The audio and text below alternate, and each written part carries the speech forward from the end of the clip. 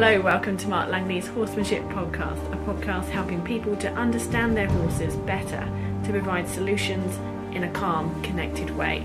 I'm Jenny Barnes. And I'm Mark Langley. Good morning, Mark. You are whereabouts in Australia at the moment? I'm on my way to Victoria. Well, not Victoria. I'm on my way to Howlong, which is on the Victorian border, on the New South Wales side of the Murray River. And I've got 2 4-day workshops running there before I head home. 2 4-day workshops in Vanyanda, actually. So look them up if you're in that area. So, Mark, the questions this morning that we've got coming through are all about handling horses in different ways on the ground with different problems. But I'm going to start off with a question which is about a horse that I presume has never been touched before. It's from Deborah. She's working with a horse that has come to her with a rope halter put on it, and it was put on the horse in the chute. So I'm guessing it was just run onto a truck, and then she managed to rescue or get hold of this horse. She's secured the horse in a pen as best as she can to make it safe, but she's, obviously worried about this horse with the halter on it. And she wants to be able to get to a point where she can take the whole halter off. At the moment, she can reach to the horse and stand near it. But do you have any pointers or any videos that she should watch so that she can continue building the trust that she's got to enable her to actually get that halter off? Yeah. I was just thinking there's many times over the years that, more so now that I'm doing a lot of clinics, I deal with a lot of touchy horses. I used to sort of have a lot of horses jumped off trucks, and some turn up with halters on that I don't know how they got them on, to be honest, but it would have been the same thing, run through a cattle crush and put a halter on and hope for the best. And there's times that, I've put a rope on a horse's neck and thought I should go out, and then I should never have done it just before dark because I realised I had to stay there to get the rope off or get a halter off because I never like leaving them out with a halter on. So I started to time things that I knew that if I could get it on, I could also get it off if anything went wrong. So, so the sounds of it, if you've already got the horse kind of to a stage, you can just sniff on it. What you find with those really sensitive, touchy horses, they're scared of the physical presence of a person than actual objects. So when I used to work a lot of wild horses, I used to work with the longest sort of lunge stick I could find. If you had a thin piece of cane or something, same sort of thing that you can force from a distance, because it's very it always seems a lot easier to get a touch on a horse when your body's out from the horse, so because the horse is going to be a lot calmer when you're at a distance, and you'll be surprised how quick you can touch wild horses with an object at a distance. The idea with it is obviously you've got to get them used to your physical presence, but you've also got to get them used to touch. And I found that I couldn't physically get close to a horse, then I could always touch it with something from a distance. So really, if you can already get the horse to sniff or walk around with a long stick, and it just becomes part of you, and just as the horse goes by a little bit, you might just gently touch it and take it off, like touch and release quite quickly, and the horse will go, oh, what was that? And then and you let them sniff out on the stick, and then you might just gently touch them on the jaw and take it away, touch and release. And you find in not such a long time, you'll be able to sort of, the little horse will move a little, and you'll keep the touch on it from the stick. Realize you can keep the hold or a little feel on the horse while it's moving, and then take it away. So you might sort of start, as I said, touch and release, and then touch for a little longer, like a few release, and soon enough you'll be able to, they'll be walking around, and you'll just be able to rub them over with a stick and just get them very comfortable with that. And as you're doing that, you might actually start to get to a stage that when the little horse is sniffing on you, they actually get a little bit softer that you could touch them with your hand. But if not, I'm going to sort of give you the way that I would put a rope on a horse. So next thing you'd sort of have ready is you have quite a long horses. And you've got to have a fairly small yard for this. You don't want a really big arena that they can just run off. You want a reasonably small yard. so you can have a long enough rope. Can always catch them, so you're not trying to catch them on the end of the rope. And once you can touch them with the stick and rub them and things like that, to handle them a lot yourself. But it means you can put things on them at a distance. So what I do is I just get a bit like the long range that I use, those rope, the yachting rope long range that are a bit thinner than or something that's just a sort of fairly soft, light rope, not too abrasive. And you just put a little wrap around, and you just sort of have it so you can rub, and the rope's sort of connected, just wrapped around your stick, a bit like a python. You can imagine a python would just gently wrap a branch or something like that, or you see those strangler figs that grow around a branch. Just do a few wraps around that, and then you just gently have a bit of an end of that rope hanging off the end of your stick, and you just touch them with the end of the rope and feed that rope over just like on the horse's wither, just the high side of their wither, the neck side of their wither, and one foot or so of rope hanging on the other side of the wither. You can gently feed the stick out from that rope, and that rope will be just hanging over their neck, and you just sort of put that on and off, but before you put the rope on, you'd obviously want to be touching and releasing with the rope a while, so it gets used to it. And then gently just take that out, and you just gently flick, and the rope will slowly get longer on the other side until it just gently comes, and you just keep putting a little light flick over, and then the rope touches the ground a little bit more, and then so you might have 2 meters of rope or so, it may be even more side of the little horse. And as you approach and retreat, sometimes that horse will make a little step away from you, and as it steps away, you'll find that right in front of you there's the ground, because it's just gently hanging around the horse's neck, and then you just gently pick up on that rope, and then what you'll have is you won't, it's not a lariat around their neck and they're trapped. You just have a rope hanging around their neck that you'll have 2 ends of. So if anything really went wrong, you could always let one end go and start again. But if the yard's reasonably small and the rope's quite long, you can still sort of work it that you can just gently stay off your horse pressure and just let the yard catch them. And then soon enough, you can start to apply a little bit of feel on that rope, and they'll bring their thoughts into that end towards you, and then and soon enough, you can just work a bit of feel on the horse, and you can even get them to start to step towards you a little bit with that feel. So, and then you might put a little feel, and then step back a little, and then they might come with their feet a little bit, and then they start to come into you, and they just get more used. And then it wouldn't take long with all that touching of rope, and if you can already get them to sniff on you, then it wouldn't take long to be up there and be able to start touching on that halter, and then work on taking the halter off, all while that rope's on their neck, and they've already started to yield to that rope a little. Then you could just, when you're up there, just tie the rope onto your rope halter there and just gently take it off, and then you've got the long rope connected to your horse, and continue the lull you're there before you take the halter off, because you might make some sort of headway, and then while the halter's on, continue the leading until they're a bit softer, and then take the halter off. And you could do that every day. Like on some real wild horses, I would actually catch them like that every day, so the catching process is stressful. I don't agree with like running them and chasing them till they drive them until they draw and have strong draw. It's too stressful.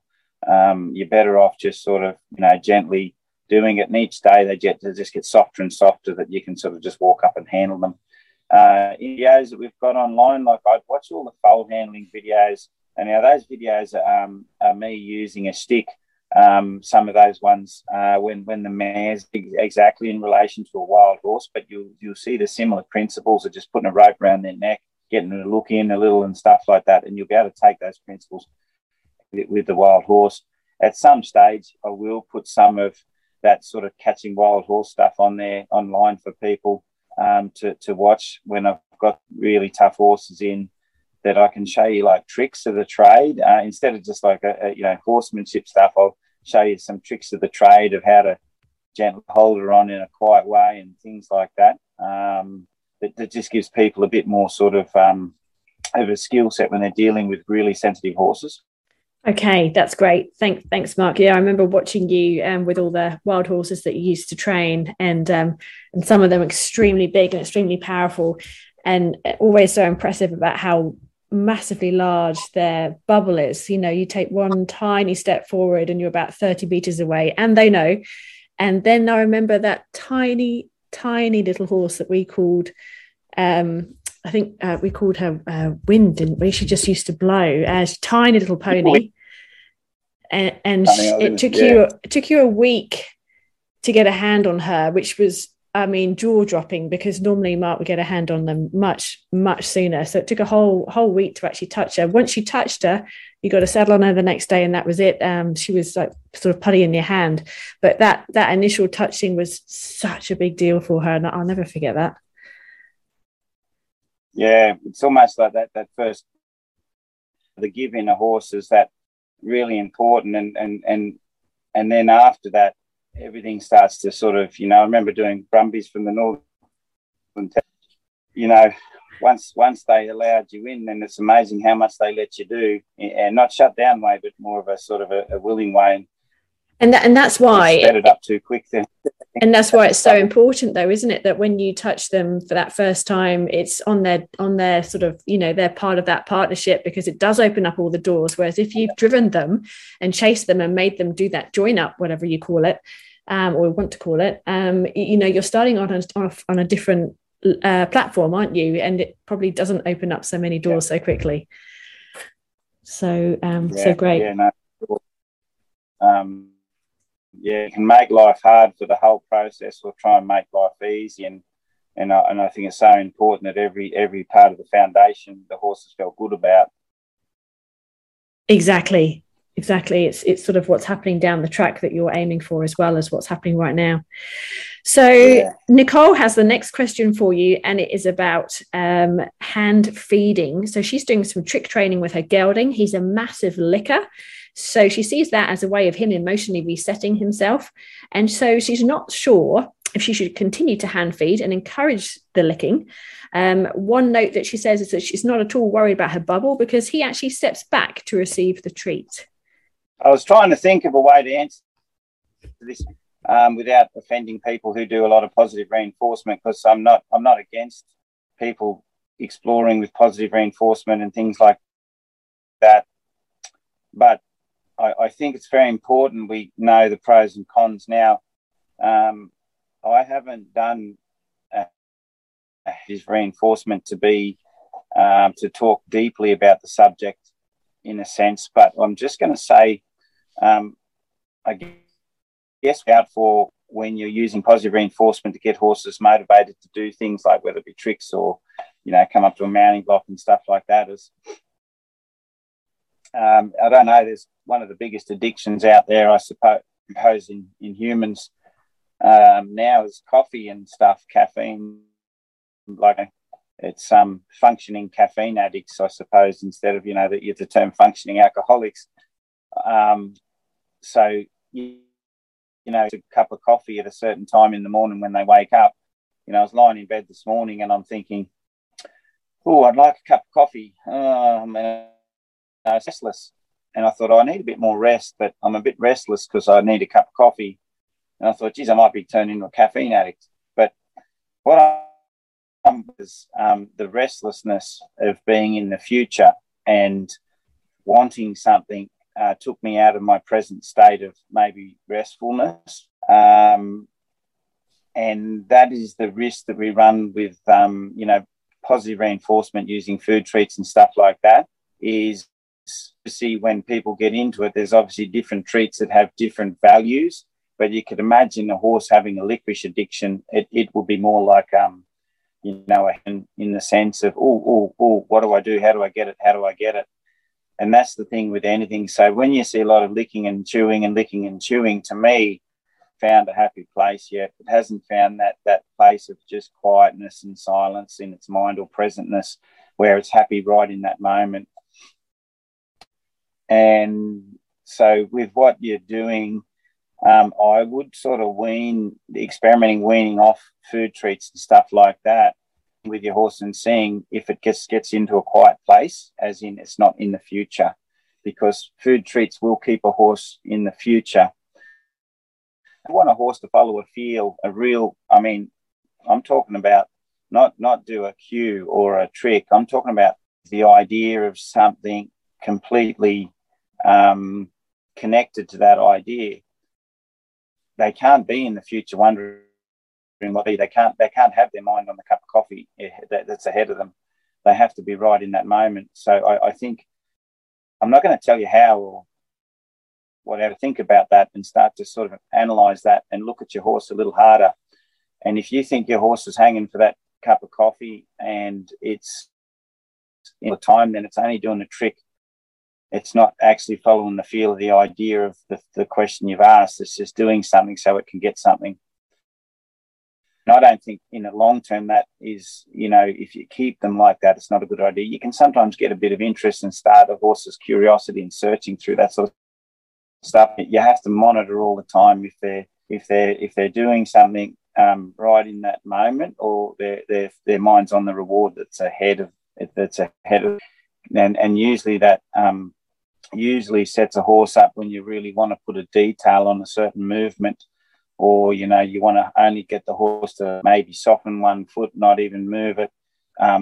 It gets harder to get a real detail when your horse is already a little bit in the future of how to find the reward.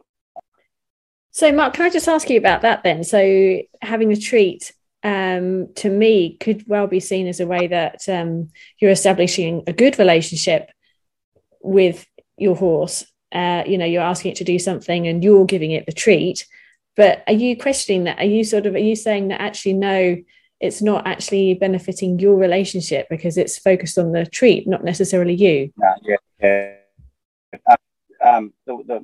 You have to be. Now, I've got to be very careful here, because I'm not trying to sort of say to people that I'm completely against positive reinforcement. Yes, I just want people to sort of be mindful.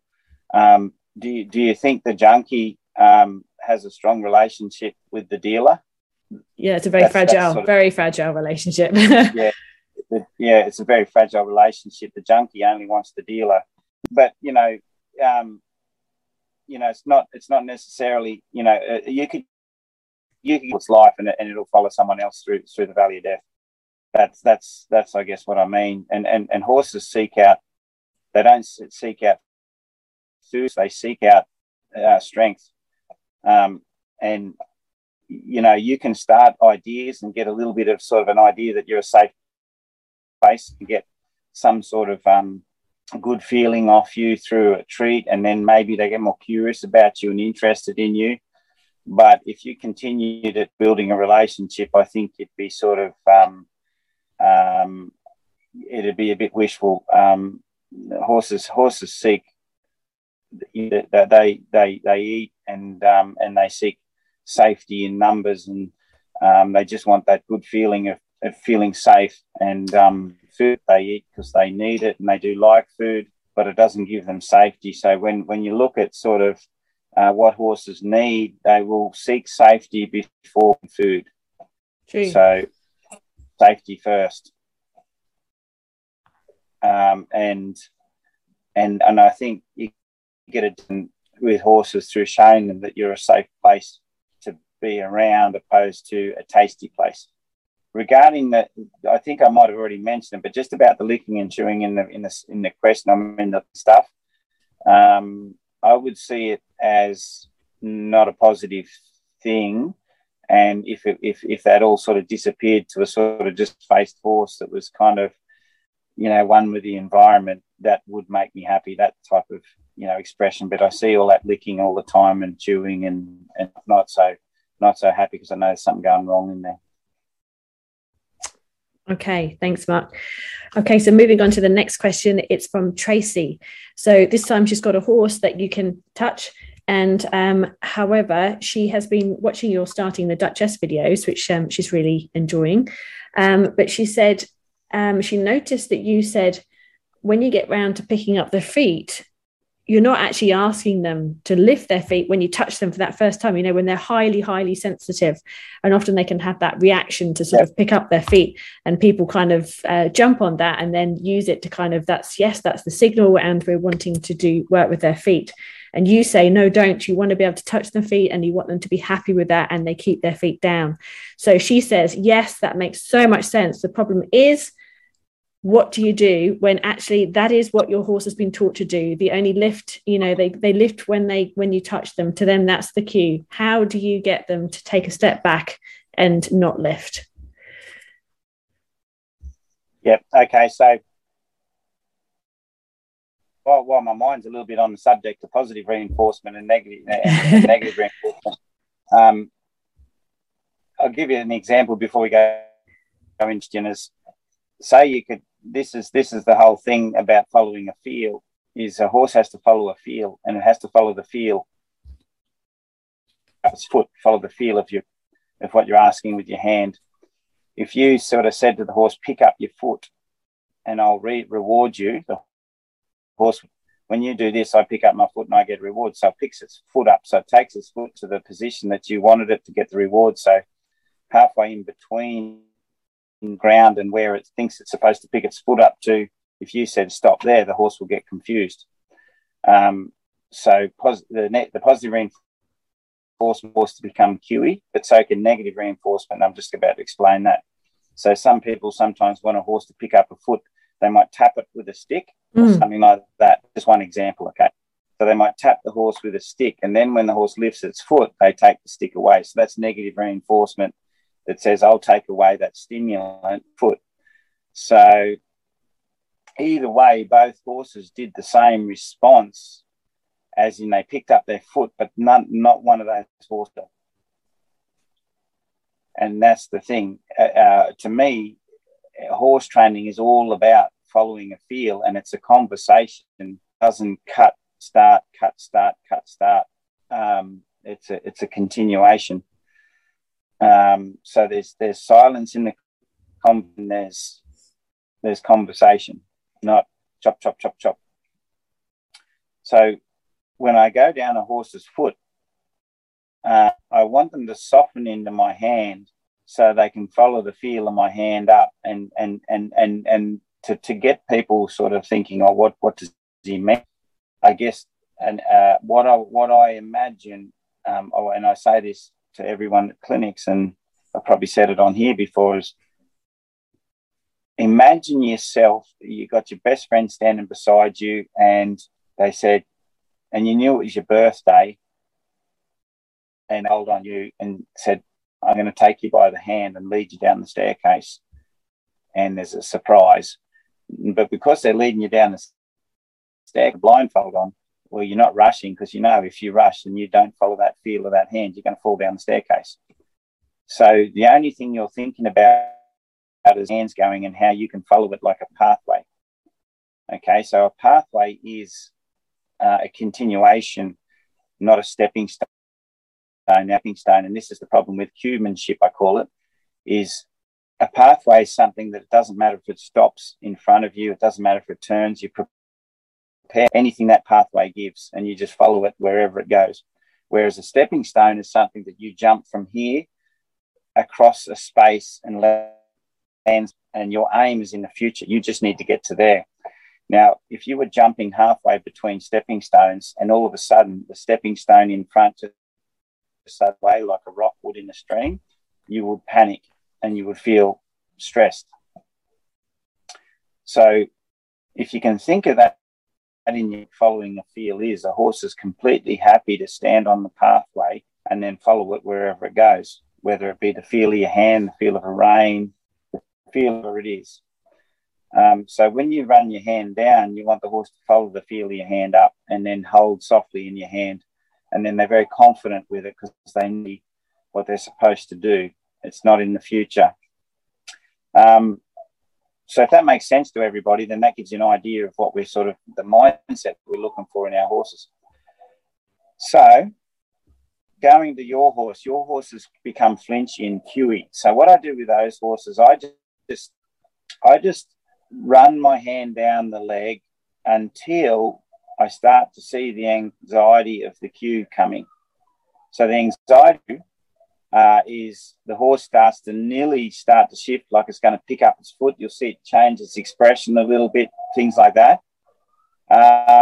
So what we're going to do is we're going to go down, and as soon as we see that, we just back off a little bit and then go down again. And that point will slowly get down the leg. And you just keep working on it. So you're getting to a point where the horse thinks, it's almost like walking up to a horse and saying, oh, there's its bubble. It is, yes. Stop, step back. What's that? Yes. I'm agreeing. So you go and you see a spot where the horse starts to go, oh, I might have to do something, and then you back off, and the horse goes, oh, I don't have to do anything. And then they go quiet again. And then you just keep working your way down, approach and retreat down the leg until you can get and handle the foot. And then you just handle the foot. The reason for everybody else why you don't want a QE leg on a horse, as in a QE leg that they just put time, is one day you want to bandage it. One day you might want to just clean out a cut. One day, whatever. One day you want to spray the horse's foot with something and you don't want it to. So two sensitive legs are kind of a real pain when you've got to deal with them when you need the horse to stand and hold that leg on the ground. So really important that we fix that. But all you have to do is fix it by just going down. And that'll teach the horse to stand again and not pick up its foot. The next thing you just got to, teach them to follow is just cup your hand around the base of their fetlock and just pull a little bit of pressure and wait till they loosen and then release, and wait till they loosen and then release. Buck horses that carry a brace in the base of the neck and they've got the freeze in them, those horses don't just pick up their feet, follow in the field very easy. So those ones need a lot of leading work. And what you can do is basically you just get them so you can rock them in any direction in a lead, and you can just get them to rebalance through their feet. They're super soft in the lead rope. Once they're super soft like that, you'll go back down their feet and you can teach them to rebalance a little in a certain way and go down the foot that they don't have a lot of weight on. Sometimes you can push on that lead rope if you've got a long enough arm, or sometimes you put a bend in them to get them to soften down that side a little so they make that side available. And then you just teach them up. Another good thing is you just get a really long lead rope. You put it folded around the back of just under their fetlock, and you just gently lead. They're just about to take weight off that foot before they take weight and step it. And that's why you need good quality leading. If you don't have good quality leading, well, you can't do things like this because it's still in the lead. So, and it's just as about to take the weight off the foot, you got the rope around. Before you lead any further, you just gently start to put the feel on the rope and move to the feel of the rope a little, and just lead to the rope a little bit. And that's just teaching their feet to lead. And that's something you can also do to help them follow the feel of something until you can just handle their feet, put their feet down, and then everything's fine, and there's not a lot of worry there. And I'm sure that'll doing all horses quiet in the legs. That's amazing. So it all goes back to leading again. Thank you, Mark. That was some really good tips in there. Yeah, no worries. Okay, we're going to leave it there for now, and we'll look forward to talking to you again soon. Thanks, everybody. Thanks, Jenny. You can learn more from Mark online through his online training videos. Just search Mark Langley Horsemanship. There's over 380 training videos which everyone has access to with a 7-day free trial. If you like what you see, it's just $15 a month from there. That's help where you need it.